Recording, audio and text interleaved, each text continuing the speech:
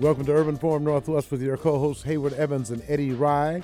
We were trying to connect today with Congressman Bobby Scott, Congressman Emanuel Cleaver. They are busy. They're voting right now, and we don't know if we're going to hear from them, but we have a lot on our plate in Seattle and Martin Luther King County in the state of Washington. We're also anticipating a call from former state representative attorney Jesse Wineberry Sr., who was one of the leaders in the I-1000 campaign. And Governor Jay Inslee has issued a statement on Referendum 88 indicating that it did not have the votes to pass. But Hayward Evans and I, with the Washington State Civil Rights Coalition, McKinney Coalition, have been doing quite a bit of work to make sure that we do better than what we're doing with public contracting. And we also, I've recommended to some folks that they've had this system set up where the minorities are the subcontractors working for a large firm, and that counts towards the goal. Well, wake up and smell the coffee. After 40 years, none of those subcontractors are still in business or didn't do well at all.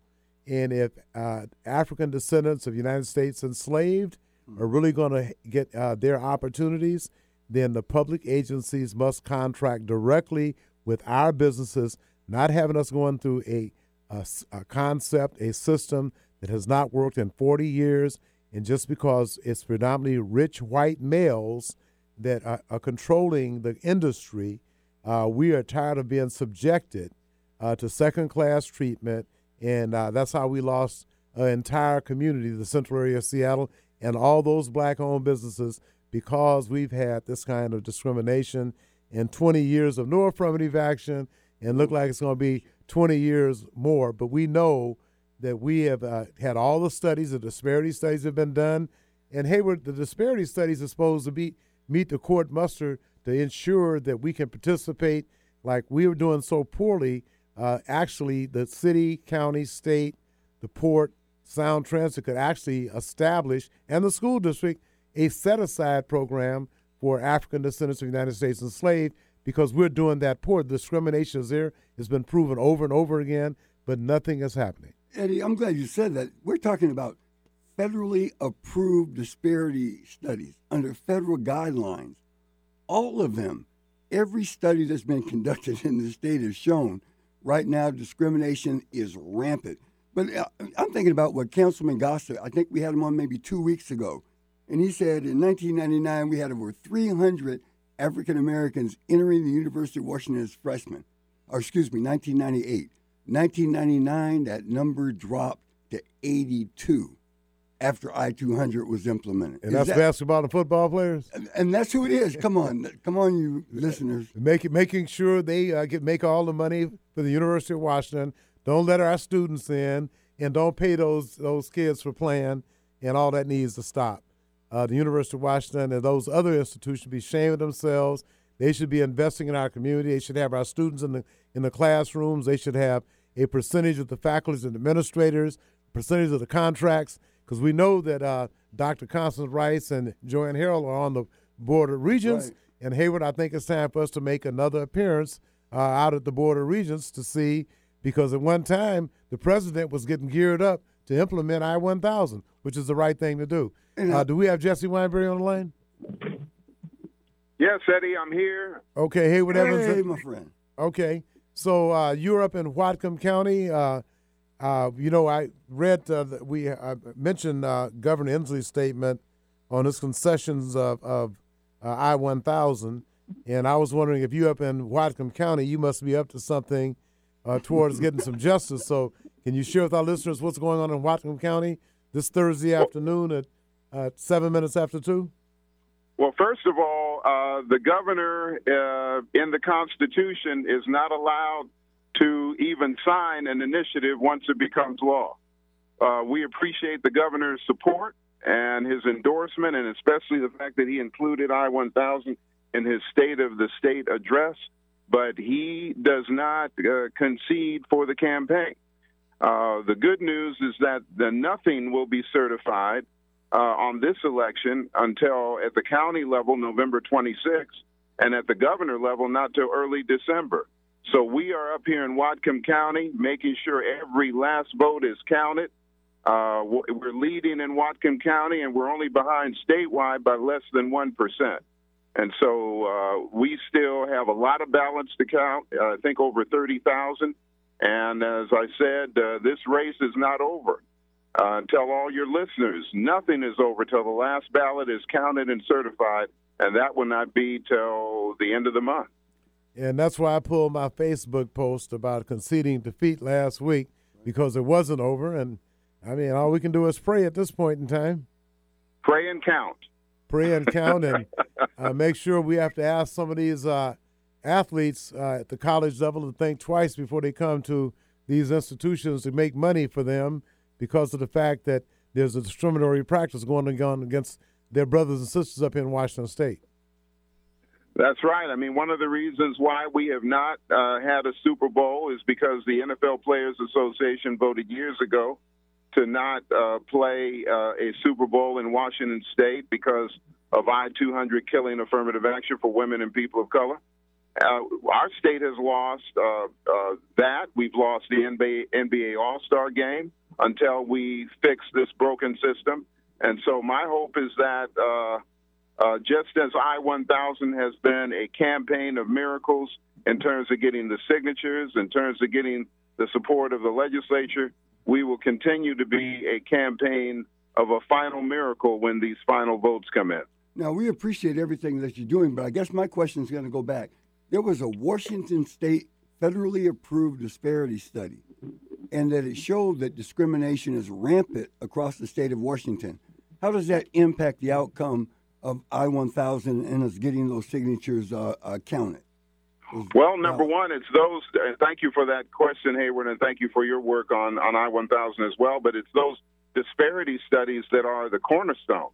They are the foundation of I-1000. Without those disparity studies making the case unequivocally, irrefutably, that discrimination is running rampant in transportation and all of our state agencies when it comes to hiring, and our colleges and universities when it comes to their contracting and hiring, and also admissions, as well as documenting the $3.5 billion that women and minority businesses have been denied unfairly over 21 years, we wouldn't have an I-1000. I mean, those disparity studies were convincing enough to the people who signed the initiative that we got more signatures than any other initiative to the legislature, and more convincing to the legislature, and that's why it passed not only in the House and Senate.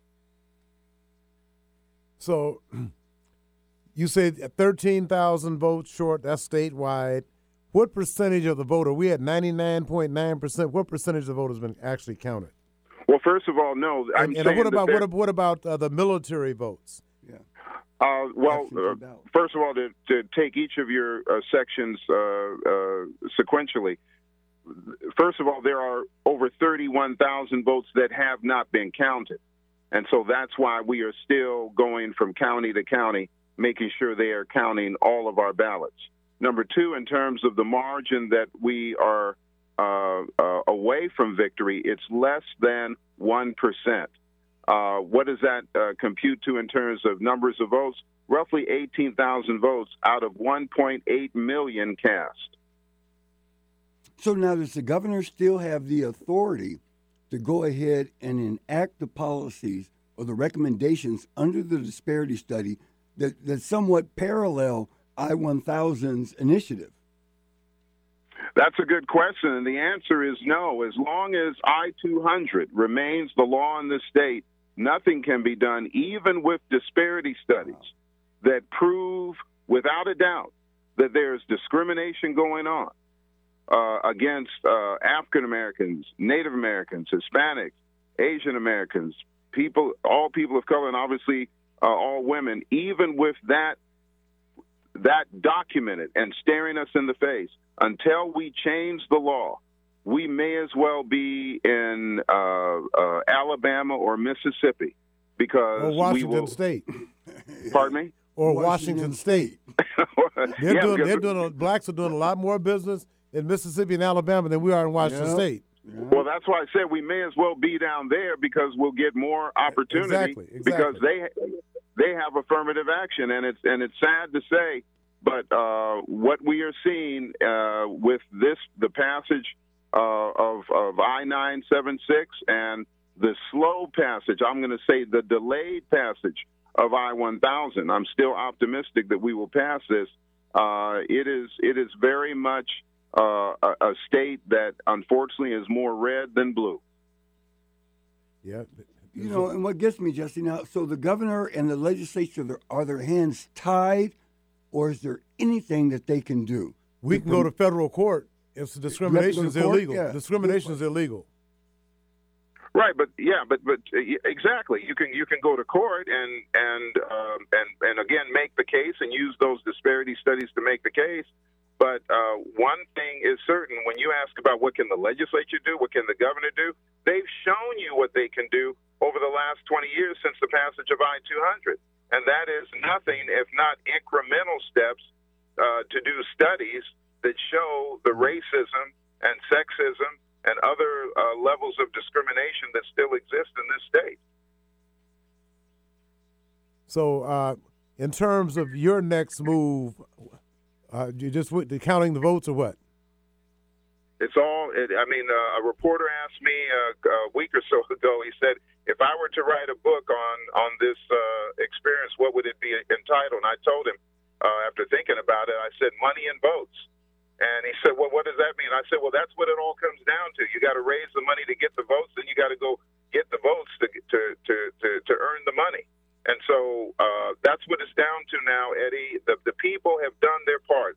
They have cast their ballots. It's now our job to make sure those ballots that they cast are counted. And that's why it takes going to every single county, looking over their shoulder, monitoring this process to make sure that every vote is counted, and we are not going to declare victory or defeat until that happens. You know, Jesse, what got me, though, deception, confusion on the part of the other campaign and what they were able to put together. I had 5 or 6 votes or people calling me to say, Hayward, I'm trying to read this ballot. They're reading it over and over again, and yet they're saying, how should I vote? To me, it was deceptive, the whole presentation. It was not clear to the community. Have you been getting that kind of feedback, or what have you heard about that whole ballot and the people trying to read it? Well, I've heard that the opposing campaign certainly used deception in 2019, just like they used deception in 1998 to get I-200 passed in the first place. You mean the Washington State Civil Rights Act? Yeah, calling it the Washington State Civil Rights Initiative. Yeah, and using Dr. King's image and his voice and his words to convince people they were doing the right thing. We at least blocked them on that this year by getting the endorsement of Martin Luther King III, Dr. King's son, who was very helpful in making sure that he made sure to the public that I-1000 reflected his father's principles, and if his father were alive today, he would have endorsed I-1000. So that kept them from misusing Dr. King's message, but they are going to use every trick in the book. And you need to know that as we walk the halls of these election offices, they are there walking them too. And so they have not given up, and when they see us, they know that we have not given up either. Okay, you're talking about Chinese immigrants. I mean, come on. Do the people really see who's sitting down there, who's opposing this legislation, and why hasn't that come out on the local news? Well, we all know that many of the people who are working against this are not from the United States of America, and I hope it doesn't come to this, but if there is a law in Washington State that if you are less than 2,000 votes away from victory and less than half of a percentage point, it goes to a mandatory vote count, and at that point, everything is on the table, including the method that we have in the courts to require the verification of U.S. citizens in terms of voting in this election. Well, Jesse, we're out of time. We're out of time today. We have to follow up next week. Thank you. So thank you for the update, and everybody stay vigilant. And I guess you can put a call out if you want people to walk election halls in other counties. So thank you very much for all your work, brother. Appreciate you. No, thank both of you. Okay, then. Jesse Wineberry, senior former state representative and one of the leaders of the I-1000 campaign. Our next guest is Jesse Hayes, number 4, who is the brains behind the Red-Tailed Hawks Flying Club that's engaging young people in the STEM program and also teaching them how to fly. And Jesse's on a mission to buy their own planes. Amen. So they don't have to go and stand in line and get looked at funny by people that own the planes. So, Jesse, welcome to Urban Forum Northwest with Hayward Evans and Eddie Rye. So why don't you set the stage for us and make our listeners aware of what the Red-Tailed Hawks Flying Club is about, and then we'll go to your event. Outstanding. Well, thank you so much for inviting me. So I am the president of the Red-Tailed Hawks. I've been blessed with being elected for the last 3 terms. So 6 years we've been at it. And we actually started late, actually about a year ago. Honestly, not a year ago, but 6 years ago in 2013 in November with 2 students. We have 2 students, and today we have touched the lives of over 3,000 students, and we're pretty excited about that. Excellent. We're having a little problem with your reception, Jesse. Can you move around a little bit or something? Yes. Go ahead. Tell Okay. me when I'm okay. Okay, you're good. You're good. All right. So 6 years ago we started with 2 students, and today we have touched the lives of over 3,000 students. We have a year-round program we call our Red-Tailed Hawks Youth Program, where we introduce kids to aviation history and pilot knowledge every month. We have 2 flight training programs. We have an opportunity for 2 aviation camps during the summer for those who haven't had any exposure and they just want to see what it's like. We've just been busy getting into the schools, the career fairs, working with the Museum of Flight and the events that they're having, the Port of Seattle and others, and just trying to and of course the Boys and Girls Club is another that's been very helpful in helping us reach students that have not been exposed to the aviation industry. And I use that word exposed intentionally because this isn't about interest. This is about exposure when we meet a student, because most of the time, especially black kids, they just haven't had the opportunity to be exposed to what it's like to be in an airplane, to actually fly one, to understand what engineers do, understand what pilots do, understand what the technicians do. And so by that exposure and using aviation as a vehicle to enhance the STEM that they're learning in school, we hope to inspire them towards the aviation industry and open their eyes to opportunities that they may not have known about otherwise. Now, Jesse, I love what you're saying because, again, for our community, it's a question of exposure. Now, is considering where Boeing's at right now, are they partnering with you, or is Boeing helping you? Are the kids having an opportunity to see some of the simulators, or maybe even get in them? So absolutely, we partner with Boeing Company, with Blue Origin, with Alaska Airlines, with our military bases. Our kids every month get the opportunity to travel around the Puget Sound and get exposed to different aspects of the aviation industry. That is the hallmark of our youth program. Because every month we're doing something different. In fact, last month we went to Microsoft, and Microsoft opened their eyes to what artificial intelligence is and how it's being applied to the aviation industry. So, pretty awesome. And in order to support the activities now, give our listeners an idea of what is required of the young students who are involved in the Red-Tailed Hawks Flying Club. So the things that are required were, number one, we give them an opportunity to make a choice, actually, what their level of a commitment is. And we give them a commitment letter, and they have basically 4 choices. They need to decide that, hey, we just want to come one time, get the exposure. It was fun, but we're done, and that's okay. the next opportunity they have is to become a member and just be exposed, right? And so every month we do that exposure I talked about. The third one is hey, you know what? I really want to gain some pilot knowledge.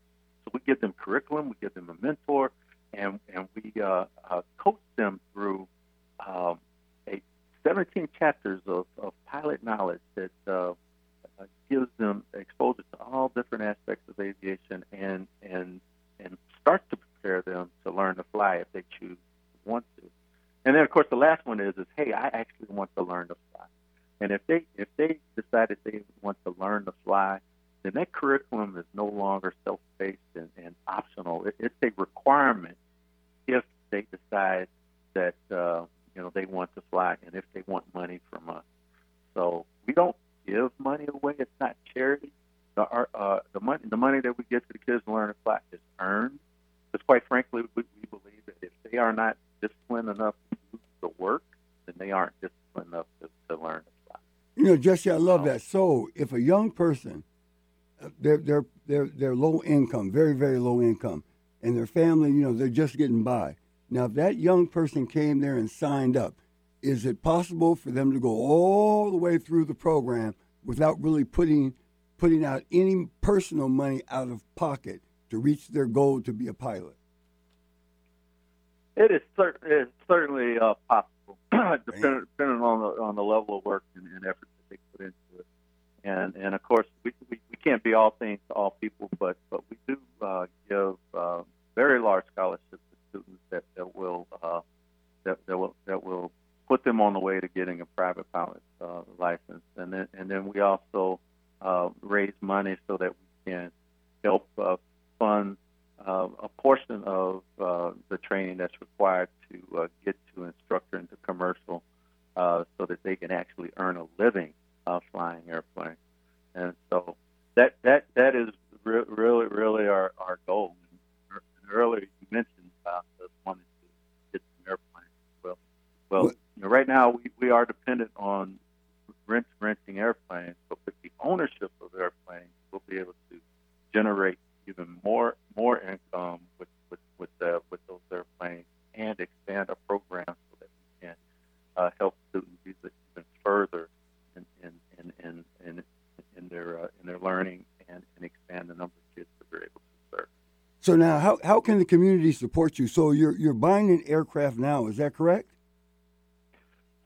So we are I guess officially on the 23rd of November we're going to kick off our capital campaign for buying airplanes. So maybe today is actually a lot since we're talking about it, but we are going to be asking the community to help us get in a position so that we can buy 2 airplanes now, and then down the road a couple of years buy 2 more, and the goal is within the next 4 years to have at least 4 airplanes in the inventory. Jesse, before we go, I want to make sure that you give a website address for people that might want to make a contribution. Absolutely. Right now, we want you to go to www.bpapilot.org/chapter-event. Okay. And that's BPA as in Black Pilots of America, and then pilot, the way it's normally spelled, .org. And then if you go to the chapter events page, you can find out all the information about the Future Thrust Award, which is coming up on the 23rd of November, and that is the ideal spot to go ahead and make an electronic contribution. And that's going to be at Renton Technical. Yeah, we'll shout that again next week. So thanks a lot, Jesse. Keep up the good work. We'll see what I get Roland on next week, too. Roland Bradley, one of your board members. Oh, absolutely. Okay, thanks, Jesse. We appreciate you. All right. All right.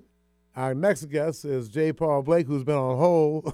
The 223 didn't exactly work, brother, but welcome to Urban Forum Northwest. J. Paul is the PR guy for the Black Heritage Society of Washington State, and they have a number of events coming up. They put out a good newsletter, but most of the stuff I saw has passed already, so bring us up to date, J. Paul Blake, on what's going on. Okay, Eddie, good afternoon, and thanks. I'm not sure. Anyway, we, as you said, we have a lot of things going on, and we could take the rest of the hour, but I'll try to be quick because I hope we can share what we have for your listeners. You mentioned maybe earlier our upcoming general membership and friends meeting, which is happening this Saturday, November 16th from 2 p.m. to 4 p.m.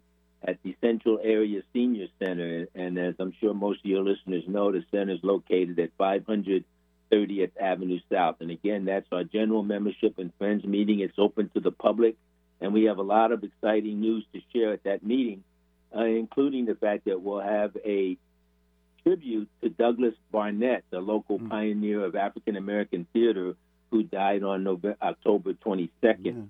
Kabibi Moni, the founder and president of the New Black Arts West, has agreed to prepare a few words to acknowledge Doug for his historic work in promoting theater arts in the Seattle area.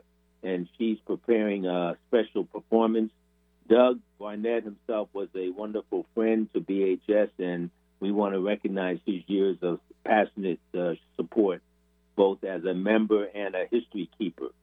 Another exciting development, BHS is working on a revision of the book Tribute, Seattle Public Places Named for Black People. The book was originally published in 1997 by Mary Henry, and the revision is being worked on with Mary, including writing expertise by Georgia McDade, who leads the African American Writers Alliance. And, of course, the project is getting support from the Black Heritage Society. We hope that this book and guide will be available by late next year, 2020.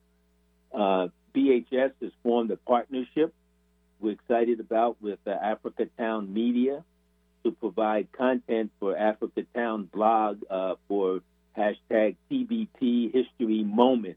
And that information is being shared across social media platforms, including Facebook, Instagram, and Twitter. And people can look for a history piece every Thursday at Africa Town Media. We're also working on another project with Africa Town Media to provide support for our current agreement with the Washington Trust for Historic Preservation to complete an online heritage tour for African American sites in King County. And one of the sites included on that tour is MLK Jr. Memorial Park, where we will share the story of renaming King County as well as the struggle to rename Empire Way to MLK Jr. Way. And Eddie, you yourself had a major role in those two historic developments, so I know you'll be interested in following developments with that relationship. And again, on behalf of citizens of Seattle, I want to thank you and King County for that work that you were so important in making happen. Yeah, and the clergy and the Civil Rights Coalition too. So I want to make sure that and the park's name is the Martin Luther King Jr. Civil Rights Memorial Park. Now that name has been officially changed to acknowledge local people in the civil rights movement. And the Civil Rights Coalition will be also inducting some pioneers, some primarily who are deceased now, who played a major role in civil rights. So we definitely not going to remember our history and make sure those people are honored as well. Yeah, that's terrific. We're working to form a team that will gain skills that will enable them to create what we call significant statements and the appropriate guidance to present landmark nominations before the local landmarks board. This is an opportunity that is being managed by BHS with support from King County for Culture. And as we know, Black History Month is not too far down the road. We're working already on projects related to Black History Month, including something with the Museum of History and Industry, MOHI, who is our partner. We're going to present a program that highlights the achievement of women in politics while giving a nod to the history of the 19th Amendment and Black women in Washington State. We're also including a teen component for that program that will support a call to action and voter registration. BHS is supporting an effort with the Amazon Diversity and Inclusion Committee in collaboration with the Expression Lab to create an exhibit for the month of February as part of Black History Month. And you should know that BHS is aligned with, as one of seven national cohort organizations with the National Museum of African American History and Culture to receive what they call capacity building support in the form of mentorship and educational opportunities that will help strengthen our board to have a sustaining organization. And we're going to continue that relationship into the next year. And finally, again, we want to mention the meeting this Saturday, November 16th from 2 p.m. to 4 p.m. at the Central Area Senior Centers. And I invite your listeners to become a member of BHS today. They can go online at www.bhswa.org, Black History Society of Washington .org, and hopefully join the organization and look forward to seeing people at the meeting this Saturday. Who are the officers of the Washington State Black Heritage Society? Well, Stephanie Johnson Tolliver is the current president, and then we have board members including Carol Peoples Johnson, Carol Peoples, who is our former president, and myself. I'm the financial management secretary, Susan. Now I'm not going to caught me off guard. Okay, Susan is Carol? She get married again, or she's still Carol Peoples Proctor? Yeah, but I'm sorry, I couldn't hear you there. No, you had said Carol Peoples Johnson. So I was just curious if Carol got hooked up again. Yeah, no. Okay, I was just curious. Thank you. And then Susan Taylor is our recording secretary, and Stephanie Spearman is our treasurer. Okay, so Susan Taylor, does she fly in for the meetings or what? Susan Taylor? Yeah. Yeah, she comes. No, Susan lives in Tacoma now. Oh, no, I was talking about the other Susan Taylor. The model. Okay. Well, I mean, you guys are doing a good job. I don't know exactly what my Saturday looks like, but I'm going to be there. I think my membership is up to date. So, yeah, I'm going to swing through. I got to come through to say hi to my peeps. And if I may, let me plant the seed with you. Washington State Civil Rights Coalition and the Martin Luther King Commemoration Committee. The state of Washington, in the rotunda, there needs to be 2 new statues. One to George Washington Bush, the founder of the state of Washington, and his son. Now, we mentioned this to you when you were down at the city when Eddie got that award. Williams Owens Bush, who was the original author and signer for Washington State University. Those were both African Americans. They need to be acknowledged in the rotunda. So we need you guys on board with that. Well, that's why he said that's a good reason for you to go to the meeting on Saturday. I got to make it. Okay, AJ Paul, thanks for all your work, man. And we will come by to show our support. I think me and Andrea's membership is up to date. So I'm going to come and check on that, too. So thank you very much. Well, thank you for the opportunity, and we look forward to seeing you on Saturday. All right, now, J. Paul. Thank you. Right. Okay, we're going to take a quick break and come back with our next guest after this. Step up your commute and ride light. Sound Transit's new Capitol Hill and University of Washington Link Light rail stations are now open. Get around town faster and more reliably than ever. Ride now from the University of Washington to Capitol Hill in just 4 minutes, or continue on to Westlake Station in just 8 minutes. Find lots of helpful information on how to ride, how to get an ORCA card, and more at ulink2016.org. Link Light Rail. More stations, more places.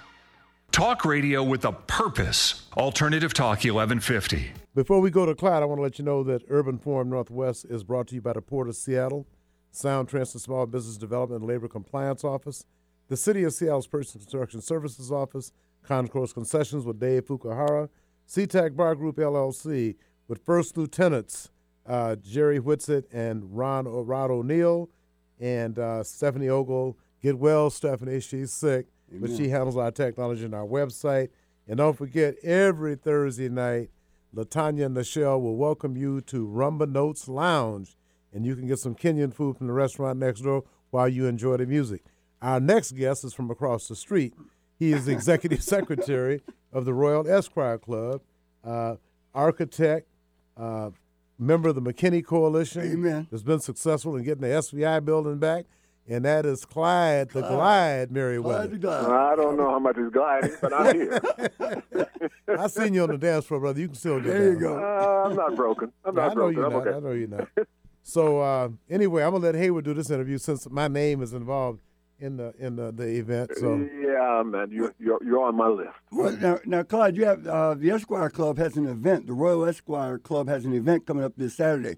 Can you share with our listening audience how it was formed and what's going to take place?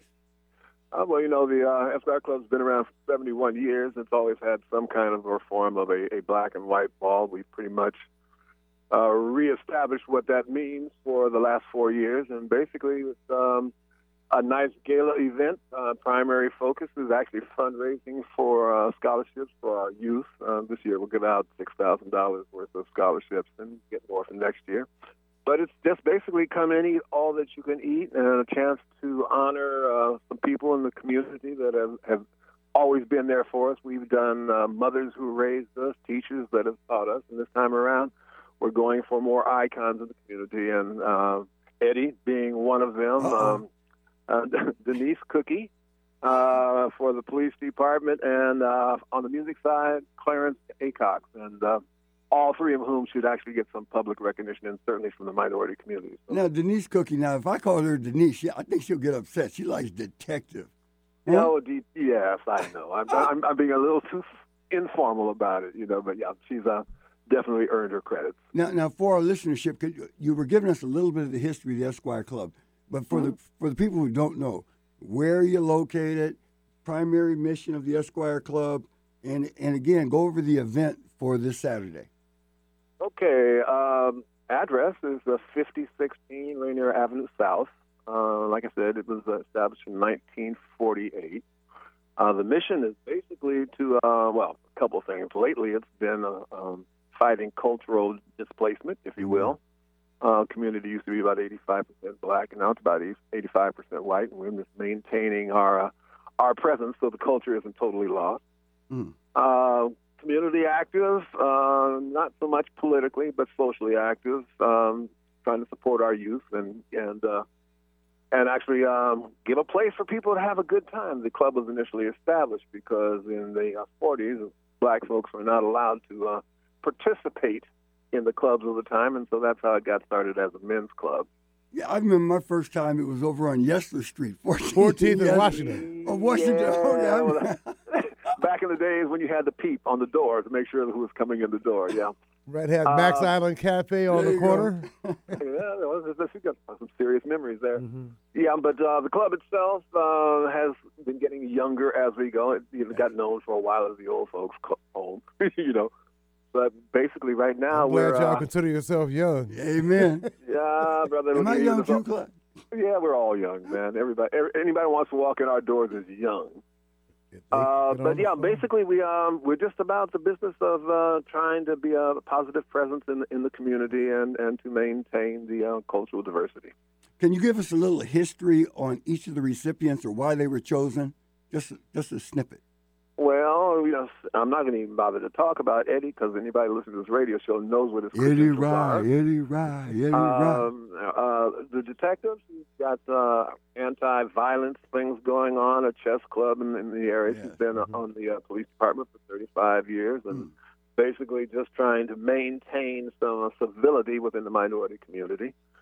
And Brother Clarence Acox, he's came up here from Southern University teaching music. Actually, he was brought up here initially to reestablish the marching band at Garfield High School. And since that time, he's been listed as one of the 50 most influential educators in music in the state of Washington, the Northwest. So they're all people who have actually raised a generation worth of mindset in the minority community. Oh, man, you talk about some heavy hitters. That's absolutely fantastic. Now, Clyde, I asked you this before because, see, I'm going, my wife and I. I know. And I was going to wear old gold and black. You know this. Yeah. And I'm going to have a white shirt on. That is okay, huh? Look, I'm not going to tell anybody if you walk in the door with some gold on it, but we, the members of the Esquire Club, will all be dressed in tux in black and white. And it is primarily a black and white, but, I'm also an alpha, so I'm not going to say anything about gold. Yeah, we know you're not. I won't be wearing any, but my heart will be in the right place. Well, and that's a good thing. So we really appreciate, and I personally appreciate, being nominated and accepted as one of the honorees. And I will be there. I got several folks coming, including my co-host and his wife. And I don't know about the other family members, but we'll have a few folks there. And I will. We have to get there early because Clyde said there the seating is only like 4 at a table. Okay. So you have to get at a table. We got about 250 people coming. You sell out every year, don't you? Yep, absolutely. Yeah.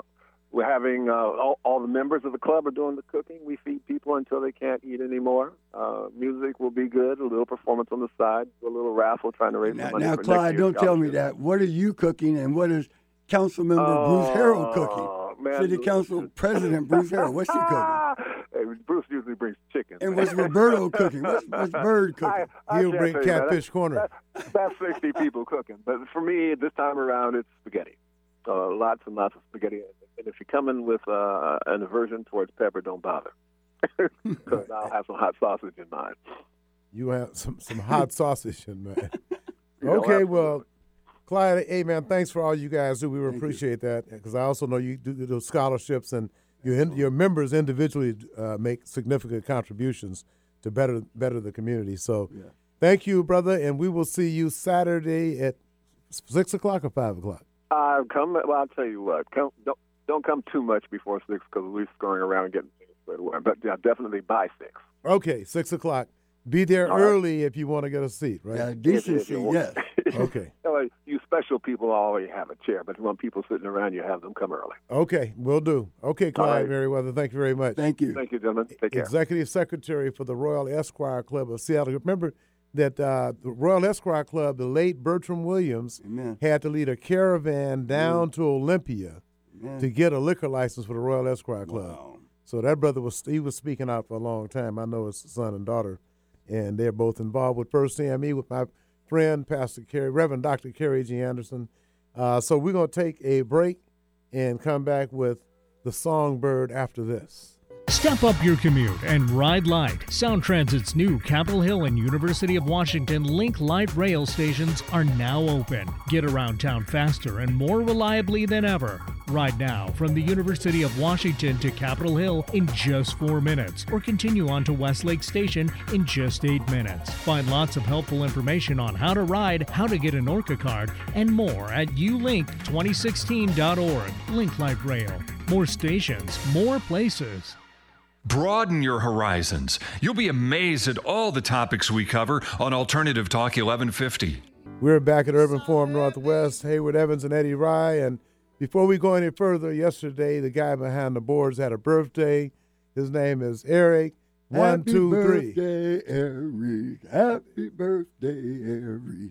I'll let Hayward sing. He's in the men's course at Mount Zion. Amen. But happy birthday, brother. Thank you, gentlemen. So, all right. That. We've talked quite a bit about some remedies, and I have, Hayward, have been meeting with some people, and talking with folks, including Common, Spencer Haywood, all-star supersonic forward that is now president of the Retired NBA Players Association. And what we have to look at now is young black men are generating a lot of wealth in this country. Amen. And it's time for us to step up and make sure that the black community participates in this wealth that's being generated. Last year, and I'm going to repost it, I talked to Nesby Glasgow, I talked to Fred Anderson, and I've been talking to Edwin Bailey about having a 10% deposit of the annual revenue in each NFL and NBA franchise going to a black-owned bank. People say, oh, their bank not big enough.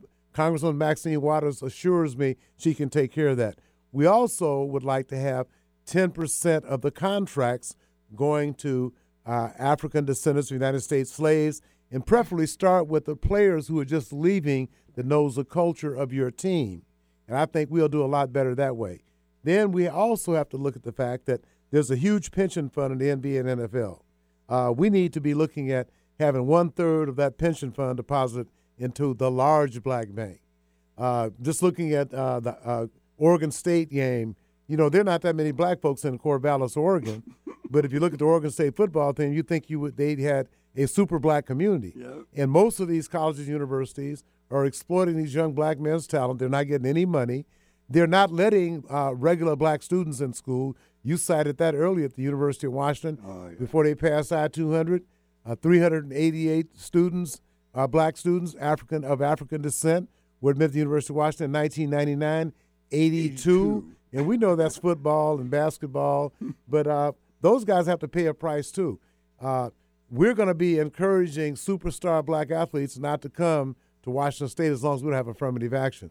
And I think you mentioned earlier that either Jesse Weinberry mentioned that the NBA All-Star Game, the Super Bowl, and so we don't want any of those venues coming to this state, because if you're going to be discriminating against folks and the people that you're going to be watching are African Americans, then no, we just can't do that. The other thing we need to do is that just seeing what happened with I-1000 and the Chinese immigrants, as you were at the hearings, some of them couldn't even speak English. That's right. But all they could do is deprecate and cast a bad light on African Americans. Yes, they did. Only people they complained about. They lived in the most affluent districts in Washington State, Mercer Island, and in Bellevue, and in Redmond.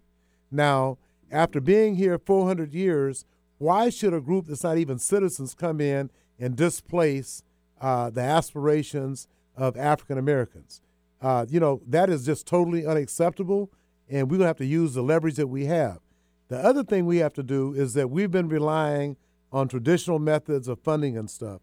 In Beijing and China, over 600 million Chinese watch the NBA every week. Mm-hmm. And I have to agree with LeBron James. When, there's some human rights violations going on in Hong Kong, but the human rights violations in Hong Kong, those are the same people who are denying us our rights in Washington State. So we need to have other folks do business with China. How come African Americans can't? Well, Eddie, I'm glad you said that. Come on, listenership. 400 years, we don't have an internationally recognized bank. Nigeria has 13. And Representative Maxine Waters is saying, yes, we have the internal capabilities if, in fact, the Federal Reserve approves it. So with that money, and the money from the NBA, the Players Association, and the pension, we're not talking about a donation. This is a deposit where they're getting a return on investment.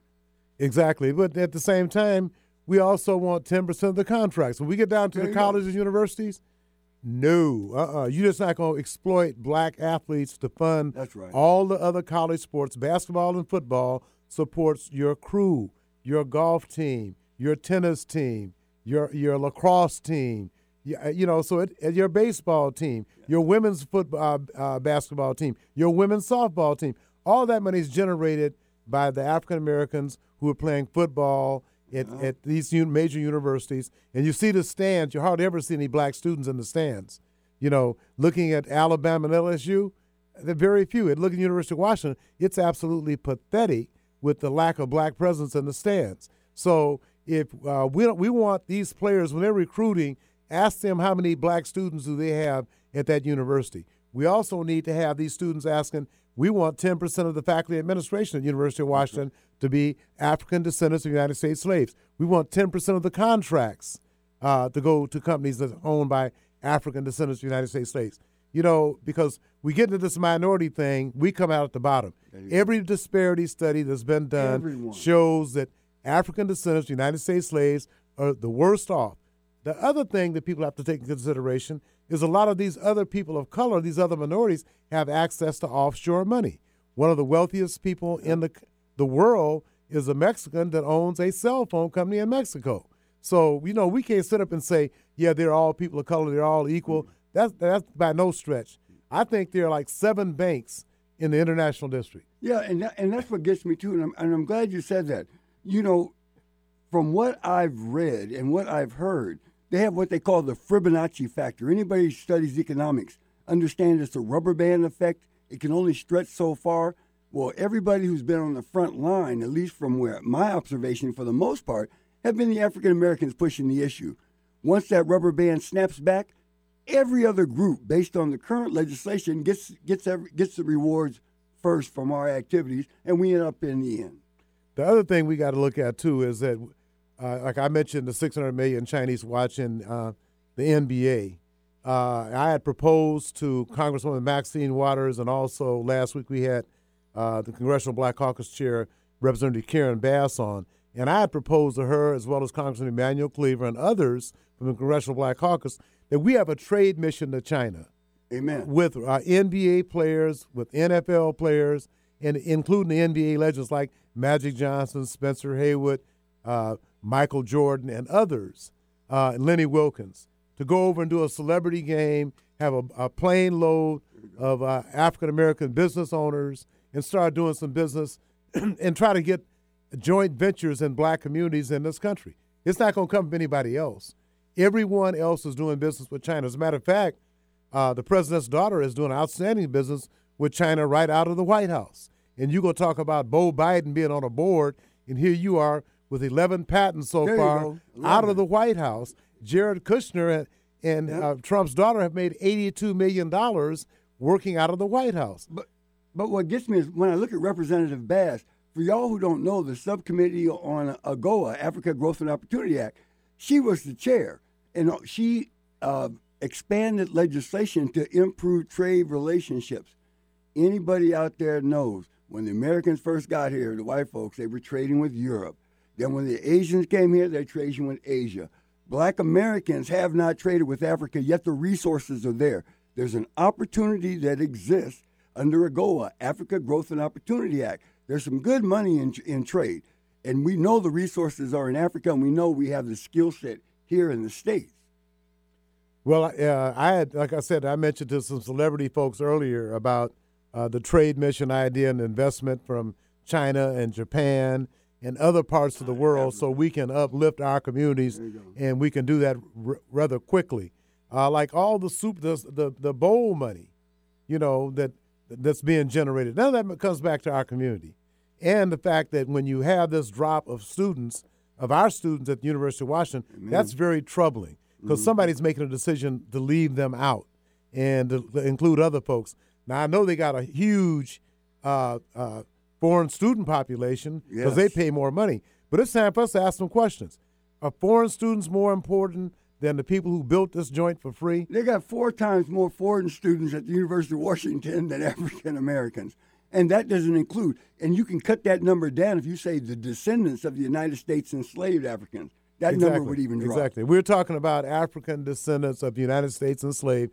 Nothing against the Africans who just got here. Amen. But after 400 years, we're not going to allow you or anyone else to ignore our 400 years of servitude, dying for this country, built this country for free, and now it's time for us to step outside of this country and bring some resources into the country. So anyway, before we go, I want to let you know that Urban Forum Northwest is brought to you by the Port of Seattle, Sound Transit Small Business Development and Labor Compliance Office, the City of Seattle's Purchasing and Construction Services Office with Liz Alzer. We got to have Liz on pretty soon, Hayward. Concourse Concessions with David Fukuhara, SeaTac Bar Group LLC, the First Lieutenants, Jerry Whitsitt and Rod O'Neill, and Get Well Stephanie Ogle, who does our technology with Soul Sis Media. And happy birthday, Eric, and we'll see you next week. Happy birthday, Eric.